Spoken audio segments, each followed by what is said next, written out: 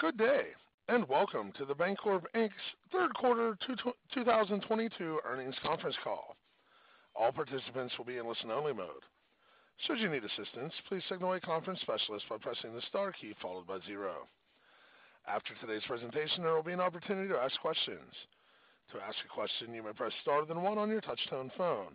To withdraw your question, please press star then 2. Please note today's event is being recorded. I would now like to turn the conference over to Andres Viroslav, Investor Relations. Please go ahead.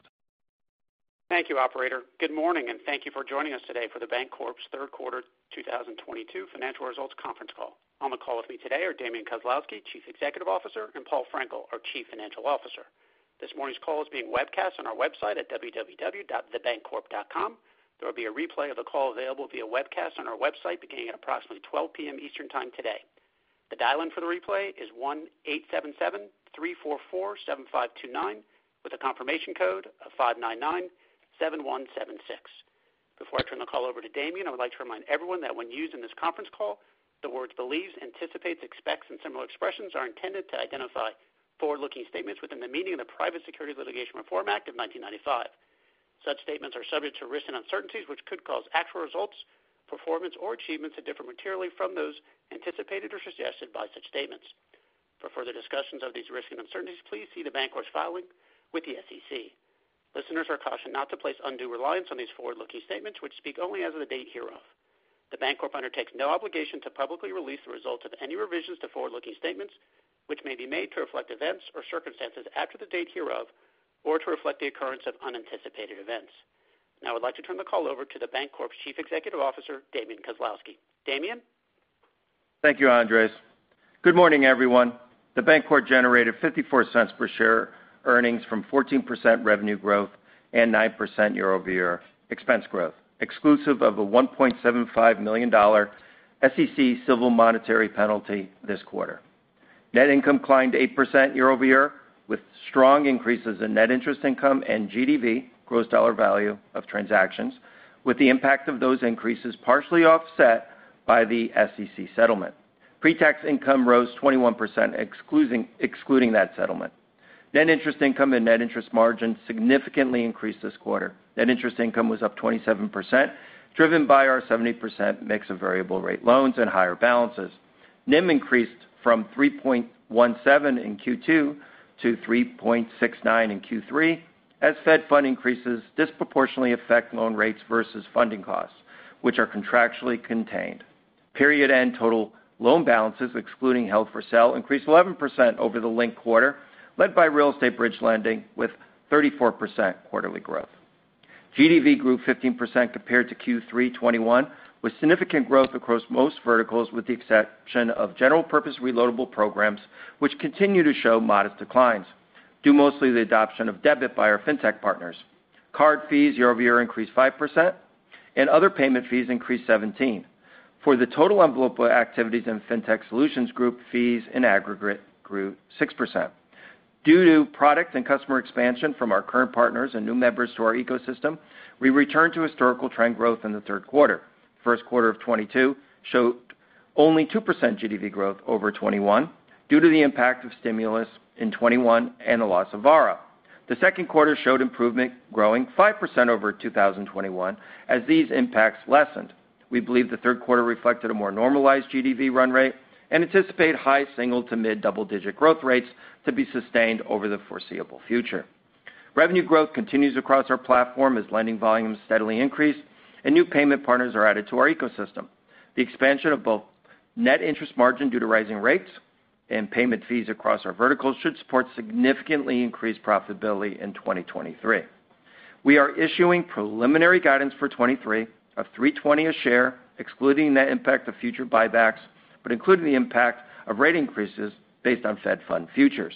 We also reiterate $2.25 to $2.30 guidance for 22.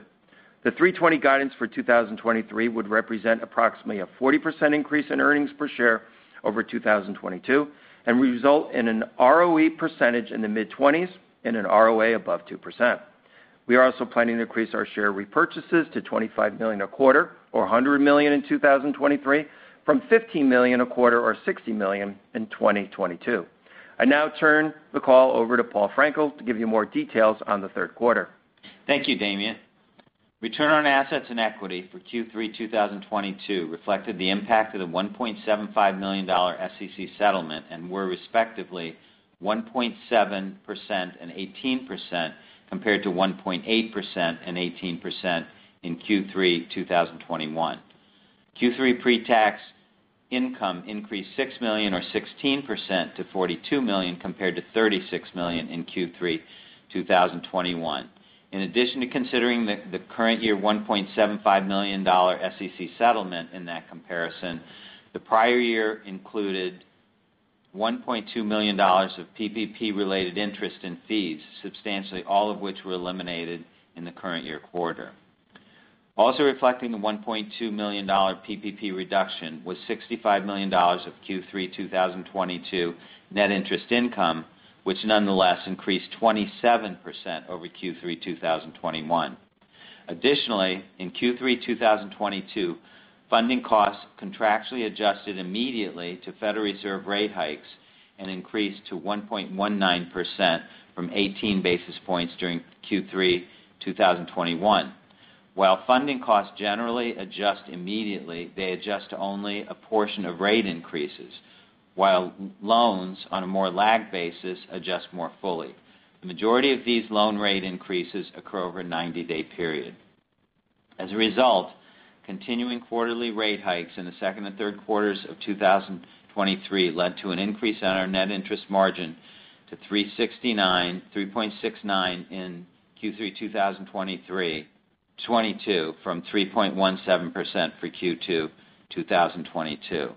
As loans continue to reprice, with continuing expected rate increases, we believe that increases in loan yields in Q4 2022 and in 2023 will continue to exceed the increase in funding costs and continue to increase margins and net interest income. The provision for credit losses was $822,000 in Q3 2022 compared to $1.6 million in Q3 2021. However, a $3.3 million net unrealized fair value loss was reflected in net realized and unrealized gains on commercial loans at fair value, which reduced diluted net income per share by approximately 4 cents. The loss resulted primarily from the only movie theater in the company's portfolios. That loan was originated in 2015 and was a legacy loan from the initial entry into the CMBS securitization business, which was subsequently discontinued. After discontinuance, non-SBA loan originations were primarily comprised of apartment building loans. The $2.15 billion of non-SBA commercial loans at fair value and real estate bridge loans, which together comprise the non-SBA CRE portfolio, $2.05 billion are comprised of apartment building loans.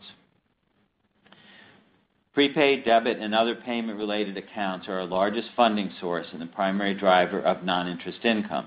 Total fees and other payments income of $21 million in Q3 2022 increased 6% compared to Q3 2021. Non-interest expense for Q3 2022 was $45 million, a 14% increase over Q3 2021. Exclusive of the $1.75 million SEC settlement, non-interest expense increased 9%. The largest component of that increase was a 12% rise in salaries expense, reflecting higher incentives for business generation, financial crimes and compliance expense, and higher employee insurance expense. Book value per share at quarter end increased 6% to $11.81 compared to $11.13 a year earlier, reflecting retained earnings partially offset by fair value adjustments to the investment portfolio resulting from the higher rate environment. Quarterly share repurchases should continue to reduce shares outstanding. I will now turn the call back to Damien. Thank you, Paul. Operator, could you please open the line for questions? Absolutely. We will now begin the question and answer session. To ask a question, you may press star then one on your touch-tone phone. If you're using a speakerphone, we ask that you please pick up your handset before pressing the keys. To withdraw your question, please press star then two. Today's first question comes from Michael Perito at KBW. Please go ahead. Hey, Hello, Mike. Damian, Paul, good morning. How are you guys? Very good, thank you. Good. Thanks for taking my questions. So I wanted to start on the new guide. I appreciate that you guys probably aren't looking to give a lot of line-by-line color here, but was wondering if you could maybe give us some flavor on what some of the key drivers are of that 40% EPS growth rate that the 320 EPS guide suggests. I mean, I imagine the NIM probably's got. Yeah, well, the NIM is a big driver. You can give us. I'm sorry. That'd be great. Thanks. I'm sorry, we lost you a bit there. So the biggest driver is the net interest income. So as Paul was saying, we get the deposit immediately reprices, but we get most of the loans reprice over a 90-day period. So we've got this lag that's a building profitability that's going to happen over the next 6 months as they continue to raise rates, and we really won't feel the full profitability effect until somewhere between May and June of next year, if it's the current Fed funds predictions. That's one main driver. The other main driver is just the payments continues to restore to trend, and we're seeing that fee growth come up. We expect it to better match the actual GDV growth over the next couple of quarters. So those two things combined will really have a very large impact on the net income realization from our revenue. And what's driving the pickup in card fees? I saw in the release you guys mentioned there's a couple new partners. Any other color there? I mean, it sounds like you think that could get up to a double-digit rate maybe the next quarter or two. Yeah, so it totally depends on which programs grow. You still have a little lag. GDV is going down on prepaid reloadable, which is more profitable, and we're building more debit. So there's still a little bit of that in there. But we renegotiated over the last couple of years the proportion of interchange versus deposit funding we get from some of our partners because they wanted more interchange. And so right now you saw we've been predicting around 42% deposit beta with us getting about 58%. But we had that pretty much this quarter, but we still have that lag. So some of that fee is being taken into the NIM because we're getting more of the deposit funding. However, when we look at our portfolio, we've got a couple of new big partners coming in. We have sustained profitability from some of our large accounts, and we don't have a lot of additional tiers that we're going to break through where there's pricing lower based on volume. So we should see that 6%, get up closer to the whatever the GDV is. So we expect the GDV still to be double digit, to mid double digits over the next year, and we're hoping that that fee level is going to be more like 9 to 11, maybe even a little bit more percent. That's kind of where our estimate is. Great. Very helpful. And then just lastly, for me, on the OpEx side, maybe for Paul, any thoughts on where that there was a little noise this quarter? Any thoughts on where that might settle? And as we look ahead to kind of the first quarter of next year, should we expect some kind of inflationary pressure around comp and salaries and benefits and things of that as we think about the run rate for 2023? Yeah, I think the statistics I've been looking at is that nationally salary increases are in the 5% range. So, we have some pressure on us. We think it's fairly modest. But we're not, obviously we live in the same economy as everybody else, and there is more inflation. So it'll increase a little bit more than 3%, but we still think that it's going to be modest and that our earnings will continue to be driven by the significant growth in revenues. And we're not going to add, the platform across we've done a lot of work on the efficiency side. So while we're still adding volumes, greater than 10% in the loan book, you're not going to get the same growth in headcount. So we're going to have limited headcount as a percentage, but we'll have absolutely some inflationary pressure, probably not more than 5% on the on the payroll side. Now, the other expenses have been very controlled. So, there might be a few instances where those are going to be affected, but we have some long-term contracts and some of the services that are provided to us. So some of those are inflation protected over the next couple of years. Very good. Thank you, guys. I appreciate you taking my questions. Have a good weekend. Yeah, thanks a lot, Mike. And our next question today comes from Frank Schiraldi with Piper Sandler. Please go ahead. Morning, Frank. Morning. I also just want to try and focus, if I could, a little bit on the guide, because I think that's the most important number that we saw in the quarter, just given what is really big growth, obviously. Yep. When you talk about the pipeline and the card fee kind of matching GDV, so are you saying that you really only need, or you're only sort of indicating maybe low double-digit growth in card fees going ahead? So if you get 10, 11% card fee growth over the next year, that's supportive of that 320 number? Yes, but we're being on the 320. Just to make a general statement, we're still a quarter away from the end of the year, and there's a lot of volatility in the marketplace. So we're very careful to make sure that if we're going to put out a preliminary guidance, that it is a guidance that we think is thoughtful depending on the market environment. So, there's a wide ranging scenarios on what could happen next year, including both a significant recession to a soft landing, right? We're definitely put a guidance in that we feel, regardless of the market conditions, that the bank will be able to meet. So it's a conservative, thoughtful, scenario-built 320 that we think we'll be able to meet because we have the ability to adjust what we're doing as a company in order to make sure that we can meet those expectations.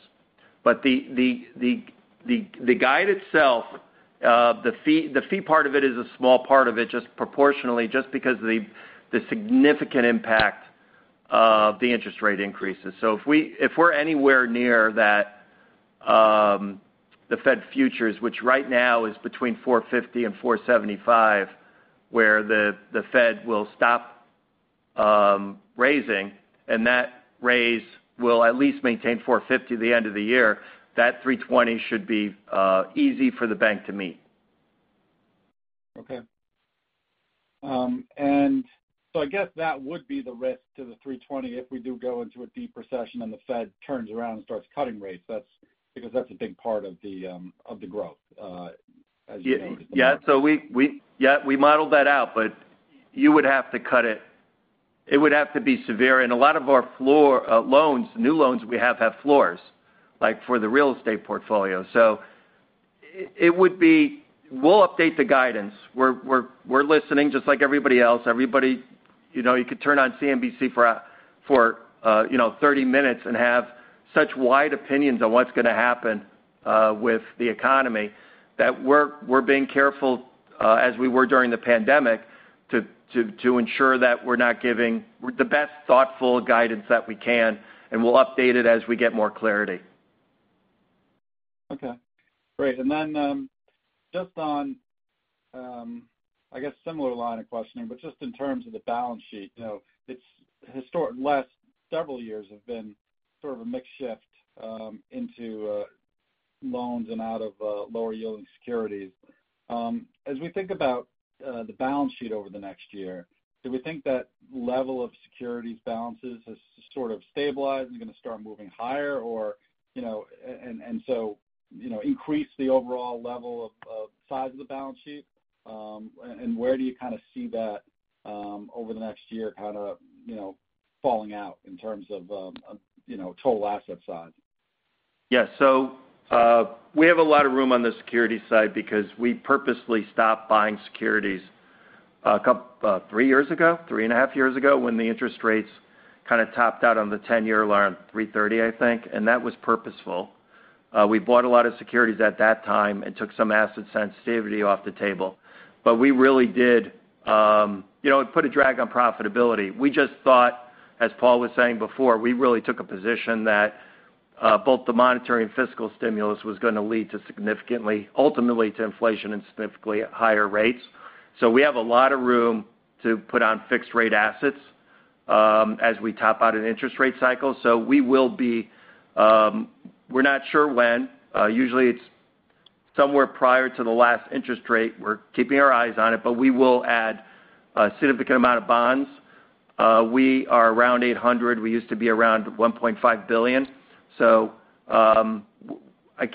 regardless of that, and that's really to lock in obviously the fixed rate. So and there's other ways to do it too. So we're definitely going to take fixed rate exposure on our balance sheet over the next year, and it totally depends on what's going on in the marketplace. But we're hoping, to be honest with you, we're hoping for more normalized interest rate situation.